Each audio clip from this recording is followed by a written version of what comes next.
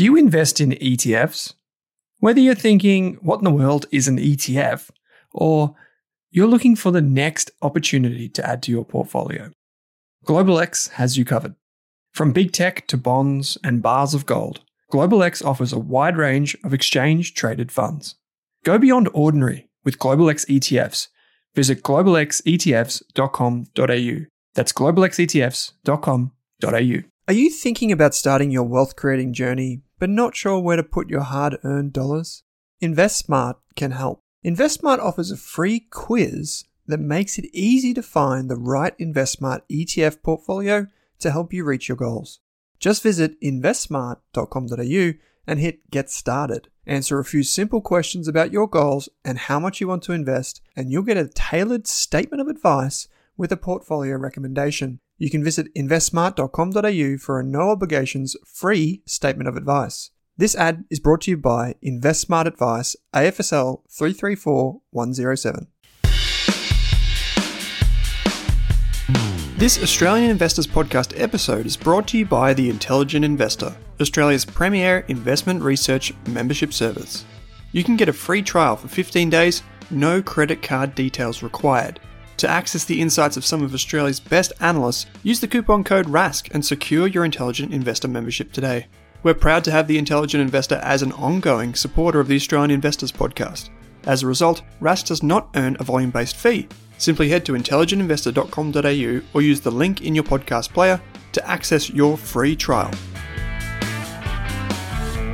This episode of the Australian Investors Podcast is also proudly supported by Selfwealth, Australia's leading independent broker. Over 120,000 investors trust Selfwealth with over $9 billion in equities. With Selfwealth, you can trade ASX, US, and Hong Kong listed shares for a flat fee. On a $10,000 investment with CommSec, you'd pay $29.95 in fees. Yet with Selfwealth, it's just $9.50. The thing I like about Selfwealth is the full access to fundamental company data and how easy it is to trade US, Hong Kong, and Aussie shares in one place. You can see your Apple shares and ACDC ETF right beside each other. To join Selfwealth now, use the link in your podcast player or head to selfwealth.com.au and use the coupon code RASK during sign-up. Hey there, here's a quick note. This podcast contains general financial advice only. That means it's not specific to you, your needs, goals, or objectives, so don't act on the information until you've spoken with your financial advisor. You'll find our full disclosure, disclaimer, and link to our financial services guide in the show notes. Well, g'day everyone. We are really excited to be here. My name is Bryce. I'm co-founder of Equity Mates, and I'm here with Alec Renahand and Owen Raskovich. Ren, welcome. Hey Bryce, great to be here. Owen, good to, not be in the same room, but be on the same call. Yeah, it's great to be here, fellas. Thanks for having me on your show. And for those of you that haven't heard my voice before, I'm Owen Rask, founder of Rask Australia. And this episode is going across the Australian Investors Podcast and the Australian Finance Podcast. I don't know about you guys. I know the Equity Mates community is massive. We've got about 80,000 monthly listeners across the two podcasts. So I'm a bit nervous, to be honest. It's going to be a good app, but I'm a bit nervous. Oh, and you've been on our show before. Yeah. I know, but this is like high stakes. I think this has got to be like the first crossover by 4 podcast channels in Australian It could be an history. It could be an Australian first, that's for sure. Yeah, well, let's call it an Australian first and make people fact check us. But no, I think for the Equity Mates community, for the Get Started Investing community, I think a lot of people will know Owen. There's probably a lot of crossover between our podcast audiences. But Owen is the founder of Rask Invest, podcast host, investor extraordinaire. Yes, that's right. And I don't know about that, but I'll take it. Yeah, take it. And we've got a lot to discuss today. The first clickbait title, The Truth About Value Investing. Then we've got a hidden software stock, and then a VIP pitch. So a lot of clickbait in that introduction, but a lot to cover. I'm excited to get into it today. Yeah, that's it, Ren. This is in celebration of the hard work that's been going on behind closed doors for the Value Investor Program that has been a long time in the making between Rask and Equity Mates, and we're really, really excited to now be able to at least give the Equity Mates community a couple of really valuable courses to help them on their investing journey. So, Owen, I know we're going to talk a bit about it towards the end, but do you want to just give a quick spiel as to what we've done and why we've done it? Yeah, sure. So we've launched 2 courses, and one of those is the Get Started Investing course, which we've kind of tried to marry against your great book, to try and give an online lighter version of the book. And the hope is that all listeners can read the Get Started Investing book and take the online course if they choose.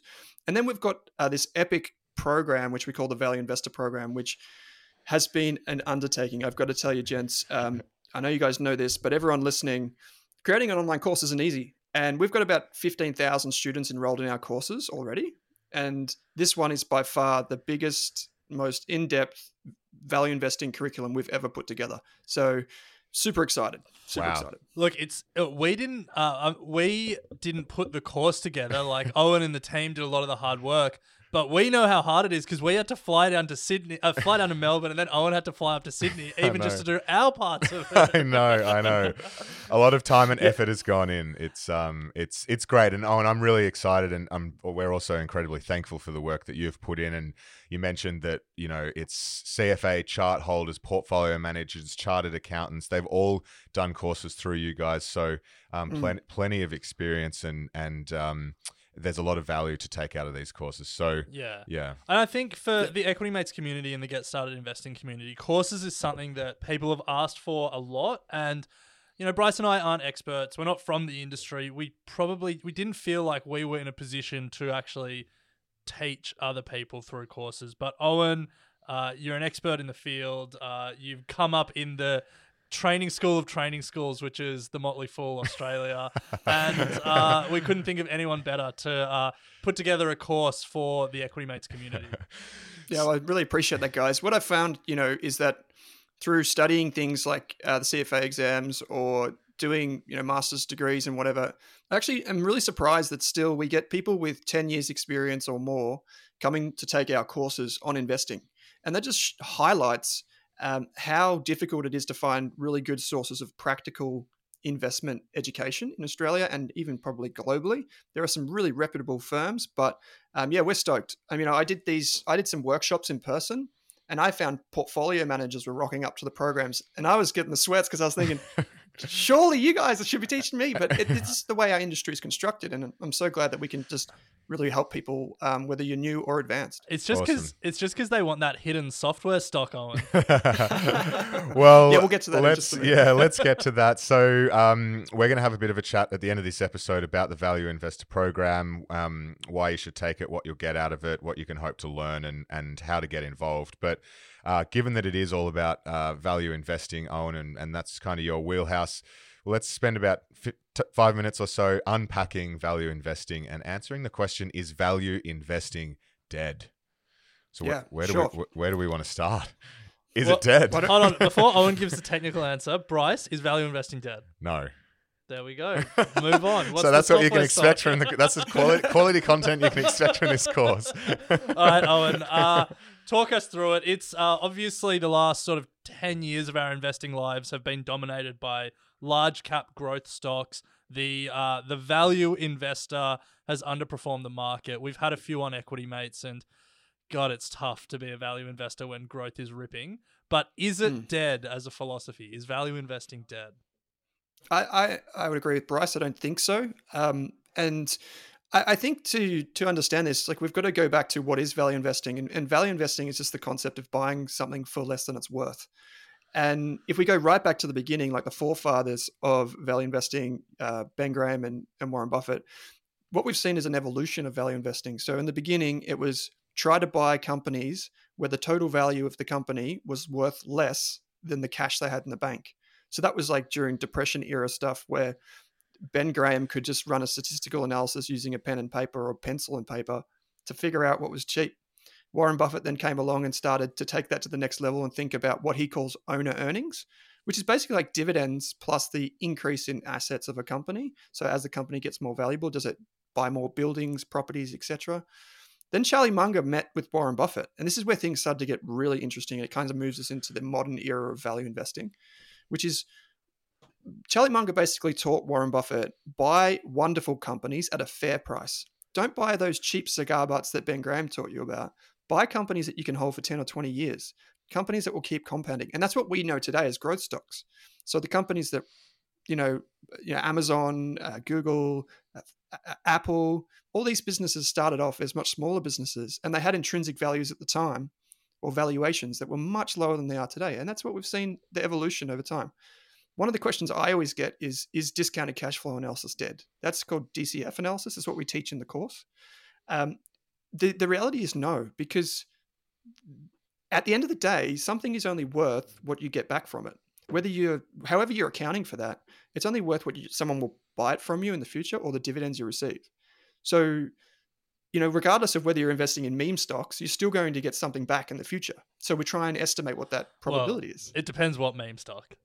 Well, there's some stocks that, just keep going down and become an even bigger meme. But, and then I think one thing that's worth talking about is kind of the art of value investing. So there's like the right brain, left brain. Well, before we move too far into that, I guess the question that comes out of what you've just said there is maybe the right question isn't, is value investing dead? The right question is value investing a useful label? Because, we did an episode on Get Started Investing a few weeks ago where we spoke about you don't have to pick a side. There's, active v passive, value v growth. There's all these debates in the investing world. And a lot of them, at the end of the day, don't really matter. And you can be on both sides of them. And it just feels like, from what you've just said there, the idea of value and growth being like two distinct camps, constantly at war, disagreeing on the right way to invest, is just not a useful distinction in 2022. Yeah, and that's fair. Like, I had it put to me that, old value investing, the way we were taught, is buy $1 for 60 cents. But the modern, I guess, take on that is buy $1 for $1 that goes to $1.10. So buy something that increases in value and hold on to it. And I think, you're spot on. Like, we often draw these lines in investing. We give ourselves false choices. A false choice is like a shortcoming of our brains where we think, I need to turn left or right because I can't go straight ahead, when both roads would meet in the end anyway. And you've seen the tortilla ad or the taco ad where the young Mexican girl goes, why not have both? And hard or soft shells, it doesn't matter. It's still a taco at the end of the day. And you can have both because value or growth investing, they're one and the same. Again, it just comes back to what we're buying it for versus what we get back. So based on that, let's move to what you were saying before, the art of value investing, or the art of value plus growth investing, whatever we're going to call it. How do we actually execute it? Yeah, sure. So one of the things that, and you guys would have experience with this, starting your own business, right? Let's call it an empire. Mine is maybe just a small minnow next to yours, but No. You would know, right? There's a lot of stuff that goes on behind the scenes. We have our own balance sheets. Like when I do my numbers in Xero every month or every quarter, I that's the only time I check the profit and loss, to be honest, like other than making sure that we're running okay. The reality is that businesses aren't just spreadsheets, and they're not just financial data. Don't tell Bryce that. Business is don't zero. But at the end of the day, there's a lot that goes on behind the scenes. And so I heard this really good investor and educator out of the US, Brian Feroldi, basically say that over the short term, like one day, stock prices might be driven by news flow. Over a year, statistics show that it's maybe multiples, like price earnings ratios and that sort of stuff. But over 5 and 10 years, what you're actually getting when you buy a stock is you're getting the value of people creating new solutions to problems. And you're betting on people innovating. And if you think about that, there's no number that could necessarily tell you which team might innovate better than the next. You've got to actually understand what they're working on and how they're solving that problem. And that has, again, nothing to do with the spreadsheet. And so that's where the art of value investing comes in. It's estimating what will be in the future. And that's that qualitative stuff. It's the stuff we build on from our experience and philosophy.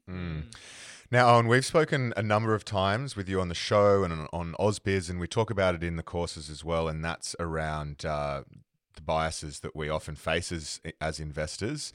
So before we move to the hidden software company, do you want to just chat through your thoughts on some of the biases that we may need to overcome as an investor? Yeah, Sure. Well, Ren already brought up one, which is this false choice.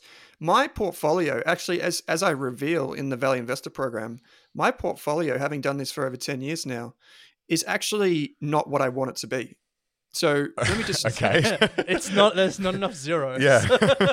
yeah, well, that's the first thing. But second of all, is that the way I invest today is very different to how I started investing, and that's okay.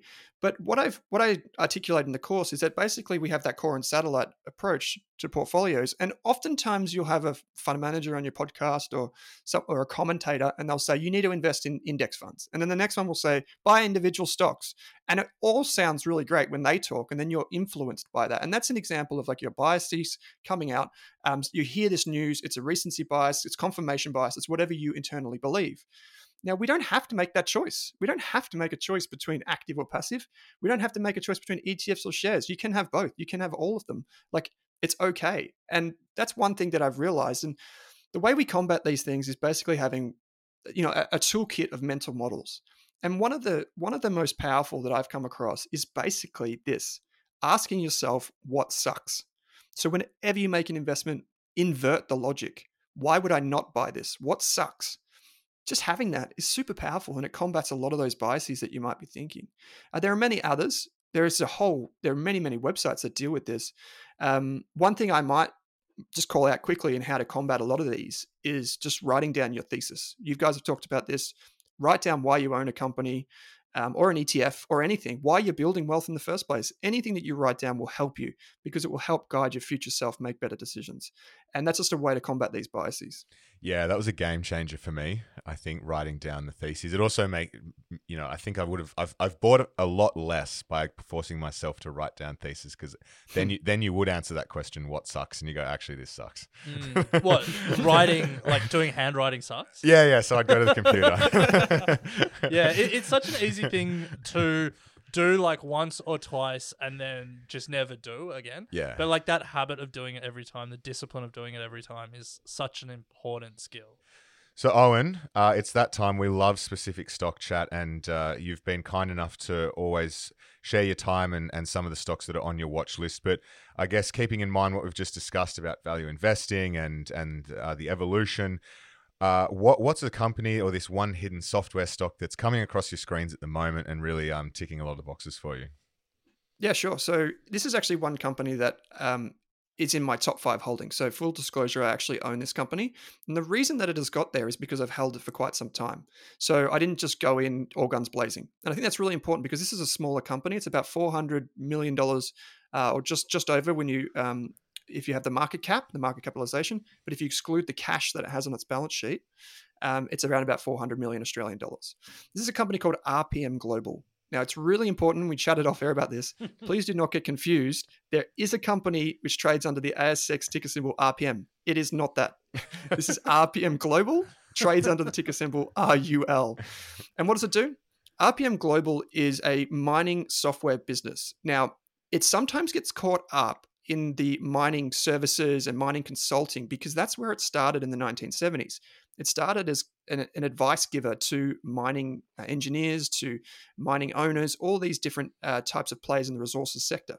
And over time, what it did was it realized that software is going to play a bigger part in the way we manage mines, the way we optimize mines, the way we plan for mines. And so it started to build its own software. It started to buy software. But it wasn't really until 2012 when it really changed gears. Behind the scenes, I guess an IT professional, an enterprise professional named Richard Matthews took the helm of RPM Global. And he comes from an IT enterprise background. So he saw all of the challenges in mining that could be solved with software that talks to other software.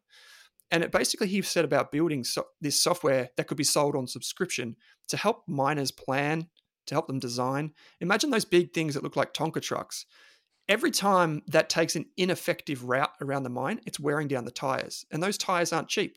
And they maybe take a day or two to replace. Every one of those, routes that it takes during the day with a full load could be minimized and then ultimately save money. So this is like what we call asset maintenance tracking. It's one of the pieces of software that RPM Global is known for.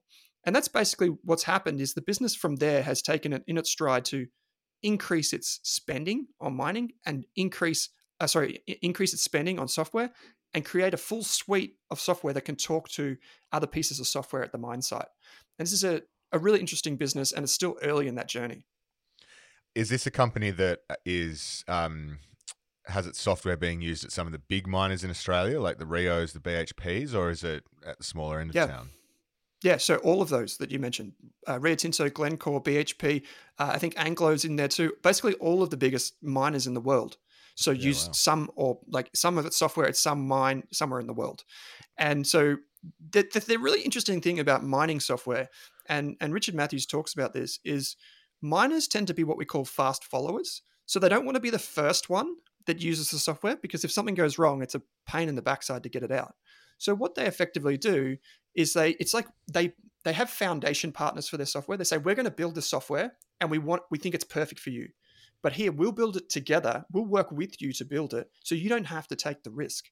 And then what we'll do is we'll then take that as a case study and then sell it to other miners who want to follow in your footsteps. It's a fantastic way to think about selling the subscriptions, because miners are often averse to subscriptions too. So it's a really interesting concept coming and selling this software into mines, but they've done a really good job since 2012. What we've seen is the software, if you look in the segment report, in the annual report, this is in the notes to the financial statements, you'll see it. The software division has been profitable for many, many years, but it's the advisory and the consulting side of the business which has been ebbing and flowing with commodities prices. Yeah, so we're seeing it take over now. Well, Owen, I was going to ask you about that, because for the last 4 years, it's made about $70 million a year every year, 73, 79, 78, 66. And it hasn't turned a profit for the last couple of years. When we started here, we spoke about companies that are growing quickly. That revenue line doesn't look like it's going in the right direction. Can you talk to that? Yeah, sure. So that's a great question, and I like the harder question. So, I think it's about, off the top of my head, about 90% of its software is now sold on subscription, and this is a classic, shift to software as a service. So what happens is, typically when you sell software, or historically when you would sell software, you might, you'd be familiar with this if you got the old Microsoft Office disk, you'd pay $100 and you'd get it for life or whatever. And then they shifted to Microsoft 365, where you pay a bit every month. And what actually happens in that process is you actually cannibalize your revenue, because you're effectively taking future years' revenue and you're taking it in monthly or quarterly or yearly blocks. And so what we can see, if you dig into the presentations, you'll see that RPM Global's, the predominant timeline or I guess amount that's left on the contracts for its software is 3 to 5 years. So they're effectively saying, don't pay us all of that up front. So our revenue is not going to grow today, but we'll take it in the future because you're contracted legally to us. And that's why you don't see that budging. And that's where we're seeing that shift in the mix. I'll give you one statistic, which I found really interesting.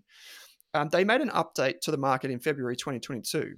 And what they said was, we've sold $31 million of subscription software revenue, or software this year, this financial year. So that was like 7 months, right?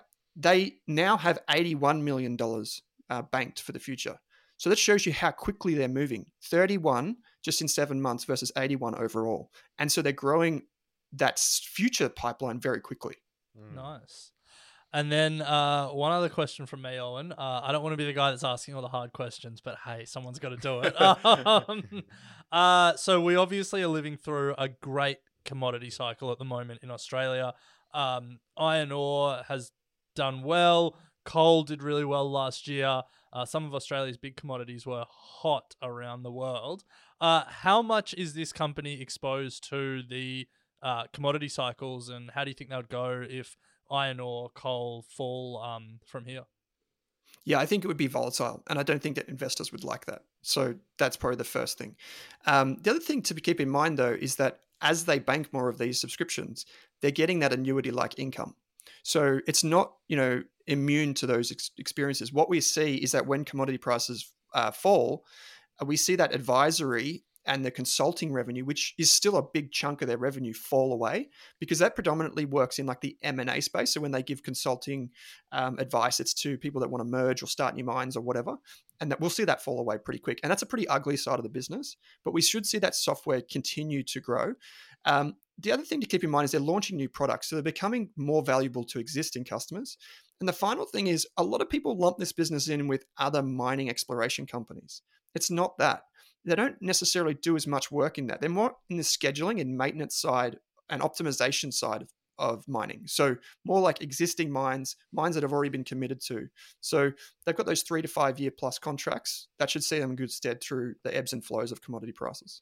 So Owen, we've just spoken about writing down a thesis and asking yourself what sucks. So you've given us the bull case for the stock. What's the bear case? What's the part that sucks about this? Yeah, so the business has to keep growing. I think they're on track to do about $80 million of revenue in the financial year. It's a $400 million business, and it's expected to do a revenue of about $80 million. So that's 5 times sales. The business, as Ren pointed out, overall is not profitable from like a total consolidated profit and loss statements perspective.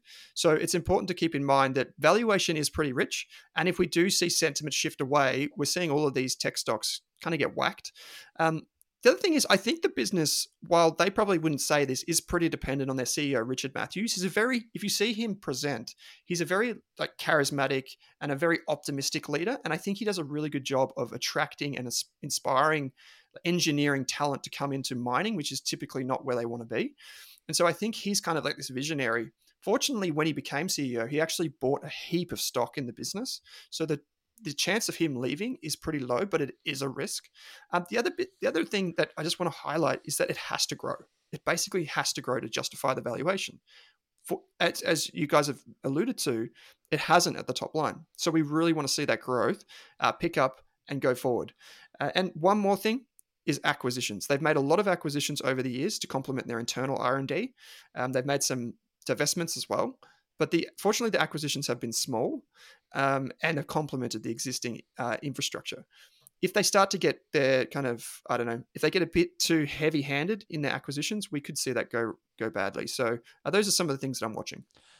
So, Owen, I'm just scrolling through the RPM Global's website and looking at all the different software systems they have there, and it is so that some of them are so specific. There is one software solution which is the underground potash solution software. So, and it just got me thinking about moats. Like, it feels like these guys have a pretty solid head start in a pretty niche industry. When you think about moats for this business, what comes to mind? I'd say the stickiness. So the stickiness of existing customers means that it's like mission critical software. The other thing is the mining industry. They are kind of a leader. I'm not going to say they're the leader. They do work with like the likes of SAP and integrate with like big enterprise resource planning software. And so the more, I guess, in bed they get with those big ERP systems, the better and more sticky their software becomes. So I would like to say that in time they have pricing power. The true sign of a moat, regardless of what type of moat it is the ability to attract customers and increase prices, or at least retain customers. If you can do both, that's the sign of a moat.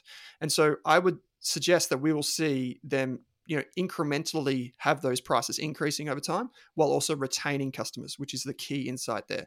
And I think that's going to come from the fact that once you've installed the software, once it's working with the designers who are offsite, all of the project managers who are on site and everyone's using it and familiar with it, it's pretty hard to get rid of project management software. And anyone would tell you that. Yeah, the switching costs are very high. So look, even if it's got a moat, if it doesn't have a big market to grow into, it can still not be a great investment. It can be raising prices on a small number of customers and be limited. So I guess my final question about this company is it primarily Australian, or is it is it servicing miners around the world? Like, when we think about total addressable market for a company like this, is it every mine in every country in the world, or is it more limited than that? Well, it's traditionally focused on things like thermal coal, copper, and those types of things. So those are, in themselves, they're multi-billion-dollar industries.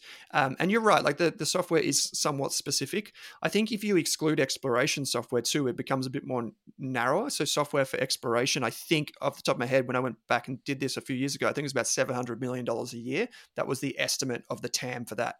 And this is more, I guess, more niche, as you say, but it's still got a TAM, I believe, that's in the hundreds of millions of dollars. They're not going to get all of that. There's no way that they'll get all of that. There are incumbents. They are one of the leaders in this space. And what we've seen recently, Ren, is there's also strategic value in these businesses. So we've seen a couple, and there's one here in Australia, actually, that was a big mine design and scheduling software provider that actually got taken over. So, and it got taken over for a pretty hefty multiple. And so they even made comment on this in the most recent report to say that there has been a lot of our competitors being consolidated into bigger enterprises. And that's something that's in the back of my mind too, is that even if they don't realize the full potential, there could be strategic acquirers for this business. Yeah, love it. Love it, Owen. Well, as always, you've delivered us a stock that we didn't know about, which is what we love here at Equity Mates, finding new inspiration and new ideas. So thank you so much for that. And if you're sitting there wondering how Owen has come up with this thesis and done the DCF, then think no further, because it's now that time of the episode where we really discuss the Value Investor Program. If you are listening on Get Started Investing, it's worth shouting out that we do have a free Get Started Investing course that Owen spoke about at the top. If you've bought the book, thank you so much for the support. This course really, I think, complements what we've spoken about in the book. And it's not, wherever you're listening, it's always worth recovering the basics. Absolutely. And having a strong foundation. So absolutely. I think it's free. Owen's put a lot of work into it. We've put less work into it, but still some work into it. So we've supported. We've supported. Yeah. We are the sous chefs in this kitchen. Yeah, big time. But I think it is a worthwhile course to do, even if you're Jeff Wilson or Hamish Douglas. That's it. So it's free and available on both of our websites, and the links will be in the show notes. And we'll give a bit more information right at the end of the episode. But Owen, let's chat about the Value Investor Program. Why should someone who's listening, the community at Rask Australia and here Rask Invest, why should they take this course? Yeah, so as we mentioned at the top of the show, investing is somewhat of a black box for a lot of people. You kind of approach investing and you think, I don't know this thing called valuation. I don't understand how to build a portfolio. I don't feel confident. And then there's some people that are confident that probably shouldn't be as confident. I was one of those people. And so this program, it's the Value Investor Program, has been around for a while. It was around, we had this 1.0 version. And basically what it was a way for people to learn basically this consolidated knowledge around how to value companies, how to find companies, how to research companies, and basically do that from start to finish yourself. Now, what I think we'll get to what's included in the course, but if we just focus on what's going to happen if you take the course, I think what you'll find is that you'll go from feeling unsure but somewhat knowledgeable to very sure and able to take on other, bits of your curiosity which you haven't kind of scratched yet. So those parts of your knowledge which you need to fill in, we'll give you the tools to feel confident enough to go and get them and to put them in your wheelhouse. Love it. So it's not just go online, log in and read through a bunch of materials. What are we actually going to get from this course? Yeah, sure. So one of the big things that we know is that our students love downloads. There's no point just watching a presentation or whatever. You can just tune into some webinar for that. What you get is the written form of it, which is, probably, I don't know, guessing 100 pages, 150 pages, somewhere like that. That's the equivalent of what it probably would be. But then there's hours and hours and hours of video. And then there's a heap of me screen sharing and showing you, this is how this discounted cash flow analysis works. This is how this checklist works. And then you can download all of them in Excel or Google Sheets form. We use this thing at Rask called Notion for all of our investment research. It's where we put all of our notes from companies. So you'll get all of the templates for that as well. There'll be workbooks where you can keep your notes. There's Google Docs, there's all this stuff that comes with it. But one of the things that the three of us are keen to do, is also to make it a bit more real and a bit more interactive, is actually have a few live sessions. Yeah. So we're going to have we're going to have 3 online sessions, 3 live sessions to talk through. 2 of them will be about companies. The first one, the 3 of us will sit down and talk about investing generally and interact with everyone, all the students and learners that take the course. But then the next 2 will be the community can vote on which companies we look at, and we'll do a full case study on both of those. Awesome. So when we'll do that together. So if there's nothing other than wanting to sit down and have a chat to Owen, myself, and Ren, then this course is the way to do that.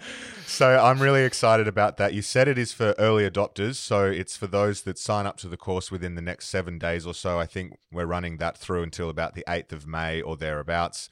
Those lucky enough, or those who take the action to get on that course now, will be able to join those 3 live sessions, 2 of which will be with you, Owen, as you said, actually going through some case studies live, which would be really, really helpful. I'm certainly looking forward to tuning into those to sharpen up my DCF skills, that's for sure. That's one thing that I was just quickly say that's one of the things that I just really wish I had when I was starting investing and wanted to learn more, is to go, hey, this is the problem that I have. Is this the right thing? Like we talk about in investing, once you get into the weeds, you talk about cash flows, you talk about different formulas to calculate free cash flow, and you get confused. It's so easy to get confused. To have someone to say, no, that's not right, here's what you got to do, is just invaluable. So that's what we're trying to get out of everyone in those live sessions. So some of the awesome parts to the course that I think are incredibly valuable is, you build out an approach to finding, researching and valuing businesses. Like it's just the core essence of value investing, and really helping us no matter how you learn, if it's visually, if it's watching, videos, as you said, or cracking to the workbooks, everything around portfolio construction, ETFs, growth stocks, it's all in there. Super exciting. Anything else that we're going to be taking away from the course?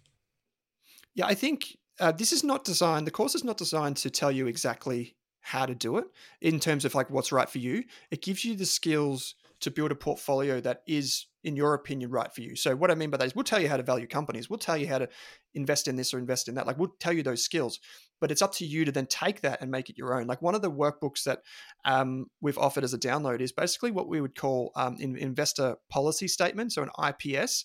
And this is what you would do if you were, doing level 3 of the CFA program, or you were even just seeing it, maybe seeing a financial advisor. Although it's no replacement for that personal advice, you should always get personal advice. But what it does is it gives you like self-reflection questions. Do I want to invest in an ethical way? Does that not really matter to me? Do I want to invest in global stocks? If so, how much? And so we'll give you skills, but then we'll also give you the application. And that's really, really important to do that yourself. I think that saves you time, money, and it just makes you feel more confident. Yeah, absolutely. Yeah. And just briefly, what won't we learn from this course? Because it feels like you're trying to cover everything in here. Yeah, so this is like the classic Charlie Munger counterpoint. This is not an encyclopedia. It's not Investopedia. It's not a replacement for any of those things. It's not a textbook. It's actually like real world application. So it's how do I do it? What are the tools do I need? And what do I need to know? Like if you want to know how to value companies, if you want to know how to construct a portfolio, we're going to tell you that. We're not going to teach you modern portfolio theory. I'm not going to teach you how to calculate a beta to 4 decimal places. I'm not going to do all that. I'm going to teach you exactly what I think I use every day, or what I use in an average, say, year when I invest, and what I think industry does as well. And so I think that's the key difference. And I think something that is very important to stress here, and this is sort of the common ethos and between the two of us, it's that we want to make markets accessible, and that sort of carries through to this course as well. We're not expecting anyone to know anything about investing, accounting, the stock market, how businesses work. You will be able to start from almost scratch and work your way through this course. If you're curious enough, you're going to get a lot out of it, and people, private investors, new investors looking to learn about business, the economy, markets, you name it. All you need is a bit of curiosity and sort of passion to improve your own investing skills. And this course will help you along the way. Don't feel put off by the fact that there's already some jargon being thrown around. So I think, Owen, you've done a great job at making it accessible for anyone at any stage in their investing journey. Can I give you one example of someone? I won't mention his name, but he'll be listening and he'll know who he is. Okay. When I did these workshops in person, we went to Melbourne, Sydney, Brisbane, and we did small workshops around value investing. I then took that and I put that course online, and someone reached out to me and said, hey, can I take that course? And I said, sure, go for it. And this was probably 1 to 2 years ago. This person is a physiotherapist, no financial background at all, but it was really curious, listens to your podcast, listens to our podcast, wanted to take this course. He took the course, and then it just kind of ignited what he'd already been passionate about. And it turns out that he's actually written 5 of the topics within the course. He's shared his notes on those topics. So within 1 to 2 years, he's got to the standard where he's really confident and really knowledgeable in these topics, and he can do it himself. And I think that's just I'm not taking credit for that. It's more so just I'm just humbled that we could play a part in that journey. You should take a little bit of credit, Owen. Yeah.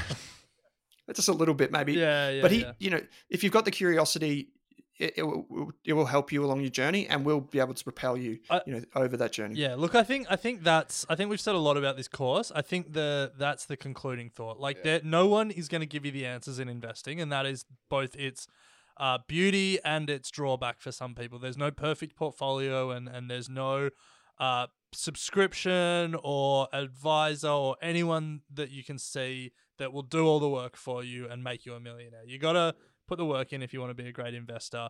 But the biggest point of confusion is I don't know where to direct my efforts. Like, I don't, that confidence of not knowing, like, am I learning the right things? Do I know everything? Is there stuff that I'm missing? And I think for me, the value of this course is the confidence that there's been a lot of thought and a lot of effort put into this by people who know what they're doing, aka you and your team, Owen, not so much Bryce and I. That this is pretty comprehensive, and like you're never gonna cover every aspect of investing. You're not gonna learn to be a day trader by doing this course. But if you want to find long-term growth stocks that will compound, if you want to understand how to buy them at a price that is reasonable, if you want to understand moats and financial analysis and all of that stuff, this is a really comprehensive course. And so there is a price tag, which we will get to. But for me, that confidence, that peace of mind that I'm getting something that's had effort put into it and is comprehensive, that's the value in the Value Investor Program. I was just going to say that, yeah, right on. Like I guess the value of the course won't be immediately apparent, because even though we give you heaps and heaps of downloads, heaps and heaps of resources, like unbelievable amounts, and it's all kind of pushing you in one direction, you probably won't realize the full value of this course until many years down the track. One really good investor here in Australia, Joe Mager, he's now back in the United States, but I reckon he's one of the best investors in Australia from the past 10 years. I was bitching and moaning to him about this, having to do the CFA program while I was studying, while I was trying to start the business and whatever. And he turned to me and he said, Owen, you have to know the rules of the game before you can play it. And that for me was just that one sentence was enough to be like, okay, this is what I've got to do. And I know it now. And that's going to make me better. And I didn't realize at the time because I was really struggling with it. But years later, I look back on that and I think, wow, that was so valuable to me. And I couldn't have quantified that at the time. Awesome. Well, yeah, now's the chance. If the course is live, the course is $499, but plenty of value in there. There's something for everyone, so don't feel like this course is not for you. It is a joint venture, but obviously it doesn't matter if you don't enroll. There's plenty of podcasts between the two of our businesses as well, plenty of content to listen to. However, if you do enroll within the next week, as I said, by the end of this week, 8th of May or thereabouts, you will have access to 3 live 60-minute webinars with Owen, one of which Ren and I will make an appearance and just bring some vibe, I guess. Maybe it will be a surprise which one as well. Yeah, yes. Yes, and they'll be hosted after work in a time where it's accessible for everyone, and you can just jump on, hang out with Owen and really go through some practical case studies with him. And ask questions to do with the course. Now, if you do apply a coupon code, EquityMates is the coupon code, you'll get a discount on that $4.99. I think it comes down to $3.99. So pretty good discount already. And look, we're really excited. As we said, first time doing something like this, and couldn't have sort of thought of a better partner to have done it with Owen. So thank you so much for all your effort and time that's gone into this. And yeah, love it. So I just think we should be clear that there are 2 courses. Yep. There is a Basics of Investing, Get Started Investing free course. Yep. That'll always be free. Yep. Looking at you guys in case either of you have plans to slap a price tag on it at some point. Always be free. So that's, and then there's the Value Investor Program, which is $4.99. Use the discount code EquityMates, all caps, one word, and it comes down to $3.99. That's it. We'll put all the links in our show notes, or you can head to our website, equitymates.com, click on the resources tab, and it'll the landing page will be under there. Owen, I'm not sure if there's anything different on your end, but we'll have notes in our links in notes on our It'll be in the show notes. Yeah, just click on the link, use the coupon code. And I think the free course, to be honest, we both stand for this. I think I speak for both Equity Mates community and the RAS community, is that we want to help people invest better. Whether you pay us or not, we want to help you on your journey, just like we wanted, we got help on our journey. And so that Get Started Investing course is brilliant. It's a good complement to the book. It's probably not a replacement for the book, is what I'd say, because the book is much more comprehensive. But both resources, fantastic. Whether you choose to pay us or not, we just love your loyalty and really appreciate you being part of our communities. Absolutely. Well, it's been fun doing Australia's first four-way crossover episode. So thank you for your time, Owen. As always, great to chat, and we look forward to jumping on one of those live webinars with you in the next few weeks. So thank you so much. Thanks, guys. I really appreciate it.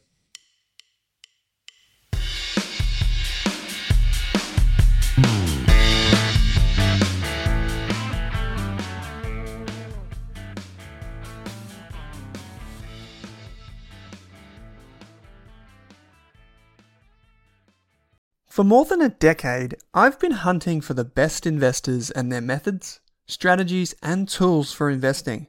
After years in the industry, countless books, a few degrees, and 1,000 podcasts and live shows, I've rolled this accumulated knowledge into something called Rask Invest. If you've ever heard me talk about a core and a satellite, active and passive, true long-term compounding, or you simply want to know exactly how I would invest, now is your chance. Rask Invest is our new investment service, designed for all types of investors who want professional management of their core portfolio at a low cost from a team they trust. Rask Invest helps you automate your wealth creation and passive income. Simply click the link that says Invest with Owen in your podcast player to join one of our live platform walkthroughs or book a call with us. You can also view the Rask Invest PDS and TMD and get invested with me.